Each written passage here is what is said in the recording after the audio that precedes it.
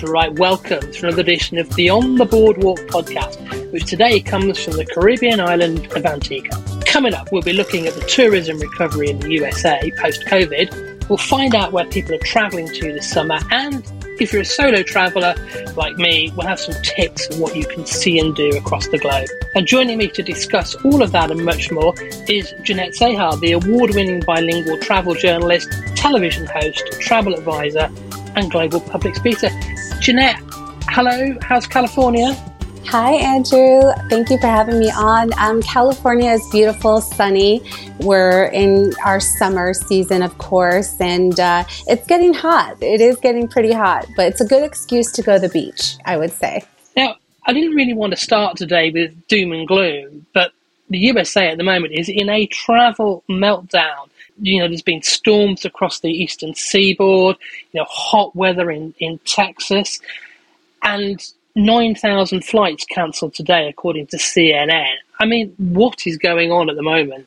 Yeah, I think it's just a perfect storm of so many different things that are going on, unfortunately, all at a very busy time. As you know, and many people in America will be traveling this weekend, actually starting today.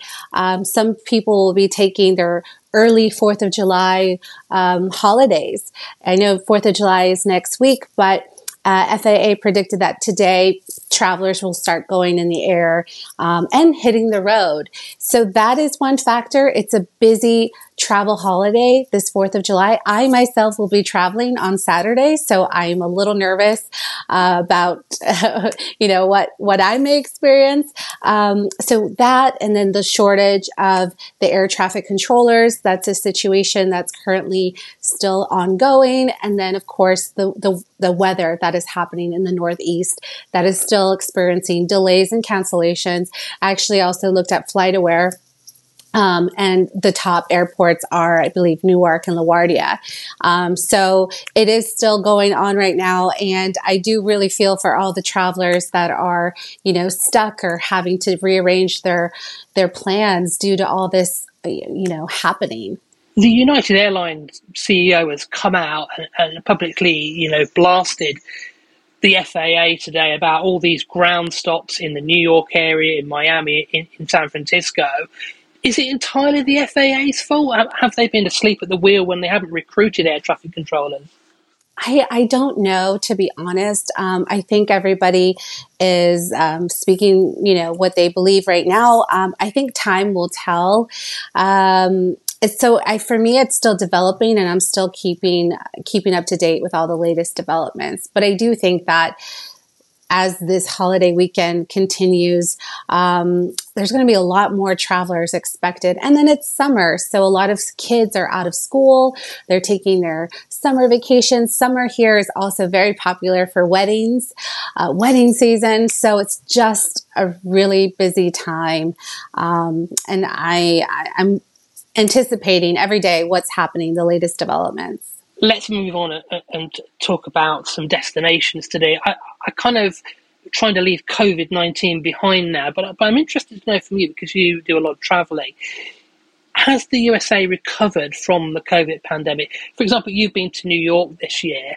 Is New York back to normal?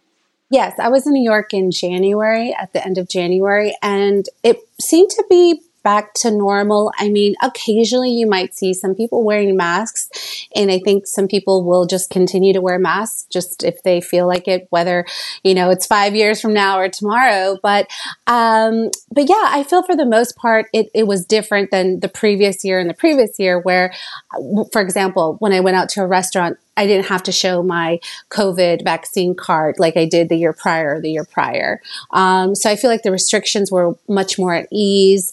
Some conferences also, they would do, COVID testing, or, they would require you to wear masks, and some were more lenient. So I think as of now, it's up to the person's individual choice if they want to. So yeah, I would think it's pretty much back to pre-COVID. And what about things to see and do in New York? Did you discover anything new on this trip? Yes, I went for the first time to the top of the Edge, that skyscraper where it's called The Edge, and I believe it's on the 100th floor. And I've always seen it, but this time I was brave enough to go up the elevator and go, and then they have this part of The Edge where it's crystal clear and you can look down 100 floors. It's not, yeah, and I have pictures and videos, and then I took it down because some people were like, this is just too much. So it's not for people with any kind of fear of heights. But it definitely has the most gorgeous, breathtaking views of New York City. On a clear day, of course, I would highly recommend it. And yeah, I tried some new restaurants. New York City is one of those cities. It's probably been my 10th or 11th visit. I still never see everything. It's just one of those cities that I will have to go probably 100 times to see and experience everything. And then I think it also depends on the season, right? The season you go, summer, it's going to be hot and humid. Autumn, I believe, is the most beautiful time because it's crisp, not too hot, not too cold.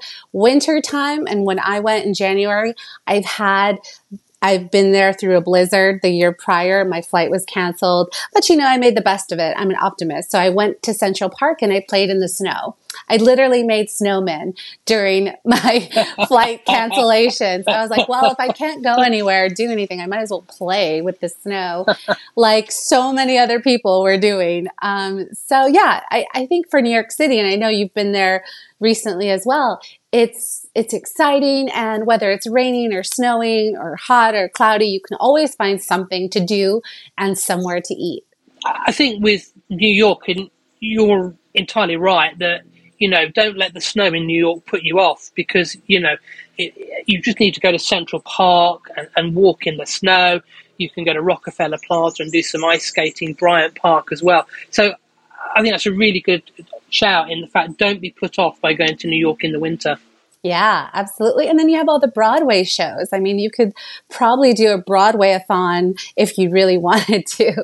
I think it reminds me of London in many ways. There's so much art and theater and things you can do indoors. I'm here in the Caribbean at the moment on the gorgeous island of Antigua, but to use a phrase, just up the road is Mexico. The resorts like Cancun. Are they still popular? Yes, but I would say even more popular than Cancun is Tulum, which is just a 90-minute drive south of Cancun. And I'm biased because my sister lives there part-time, and I was there in February. But I have been there many, many times before my sister relocated there. Also, our mother is from Mexico City, so it's, I've been there many, many times. But Tulum was always that gem. Everyone would always go to Cancun and stay there. But Tulum used to be that hidden gem up until a couple years ago, where it had a whole different vibe. I mean, you have the Maya ruins there. You have, of course, a lot of these restaurants, and you could rent a bike and you can go from beach to beach on a bike. So it used to be like that, but then, during the pandemic, actually, it really became this place where a lot of, especially Americans, went to. There's a lot of expats that work there remotely, not just from America, but from all over the world. And I think they choose it there instead of Cancun, because Cancun is beautiful, but it's super touristy. Very touristy. And in Tulum, you still get that feel of the Mayas, the pyramids, the ruins. And yeah. Let's finish today by talking about solo travel. We're both solo travelers. You're a female solo traveler. What problems does that give you, being a solo traveler? Yeah, I think a solo traveler, in general, one, you just have to be comfortable with your own company. Like, you know what I mean? If you're not used to being alone or you don't like your own company, that may not be so good. But two, I would say as a woman solo traveler, I always feel that I'm extra vigilant about my physical safety. Unfortunately, in the past, I have experienced being followed, and that was not a great experience. And so you just really have to be vigilant. Also, if you are traveling alone, especially as a woman, that is so great. I just wouldn't announce it to the whole world and on social media. I wouldn't post live from wherever I am and telling people I'm alone. I mean, these are just some things that you can always post later when you're not at a location, because, you know, unfortunately, we have to be wary of who's watching and who's, you know, could follow us. And like I said, I was followed in broad daylight. And I used to be asked a lot, oh, are you here by yourself? And I would say, yeah, I am. And I learned, you know what? I'm not saying that anymore.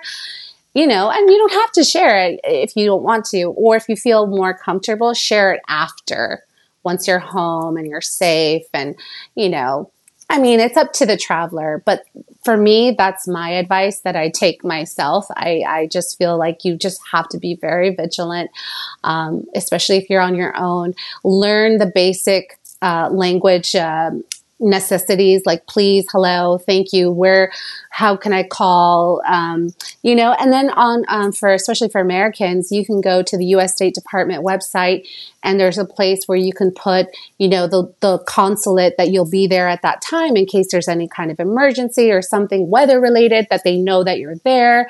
And you know where the nearest U.S. consulate is in case you have to go for some reason, let's say hypothetically. So there's a lot of things out there, especially for women solo travelers. And what about tips for booking solo travel? What advice would you give us on that? Yeah, I mean, you could do hotels, of course. You could do Airbnb. Personally, I'm not a fan of hostels. I have tried it a couple times many, many years ago. But if you're alone and that's not, you know, I enjoy my privacy and my alone time. So, yeah. Let's finish today. I wanted to have a bit of fun to finish today. And Airbnb have got a story out at the moment of this Barbie house that's going to be available to rent coming up this summer. And there's a Barbie exhibition in Santa Monica. You took some of your family. You're a brave woman going to a Barbie exhibition, aren't you? Yes, I went over the weekend to the World of Barbie, which actually I think I was more excited than my nieces. It was like my little girl's dream that came true. They had the best time. What I loved about the World of Barbie is that they had some original of the Barbies, some of the original Barbie houses, cars, all the way from the late 70s, 80s, 90s to now. But I also love how they have exhibits of modern day Barbies and how they are so diverse. They have a Barbie in a wheelchair. They have Barbie of all races, of all ages, of all sizes. So I think Barbie has really done a good job at showing how beautiful, you know, any woman can be, you know, however she looks and feels. And then also the different careers. There's Space Barbie. There's like Frida Kahlo Barbie. There's, you know, Pilot Barbies. Maya Angelou has a Barbie. So I think it's great. And yeah, I did see that mention about the Barbie house in Malibu. And you know what, Andrew? I would love to go visit it. I'll book it for you for later this summer. Thank you. Jeanette Ceja, it's been wonderful to talk to you today. Thank you so much for joining us on the podcast. Thank you, Andrew. It's always a pleasure. And you have fun. And you have a lot of fun out there. I'm enjoying all your videos. And thank you so much. I hope we can connect again soon.